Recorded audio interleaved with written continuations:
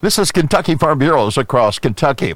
Louisville's annual Farm City Luncheon is back on the sidelines of the North American this year. Gary Huddleston says the event builds bridges. And nobody has a bigger stake in that than farmers and the agribusinesses that service them. Anytime you shine a light on that urban-rural connection, then you help foster this notion that this agricultural industry has a really long and distinguished history of continual progress toward all kinds of goals. The Wingtip Rodeo's back this year. There is this papier-mâché steer that's all glittery and golden that sits on the stage, very, very still, very docile. And we have teams of ropers, 5 folks representing the farm sector and 5 representing the urban sector. And they showcase their roping skills, or more often their lack thereof. The event sponsored by the Agribusiness Industry Network and Greater Louisville, Inc. This is Across Kentucky.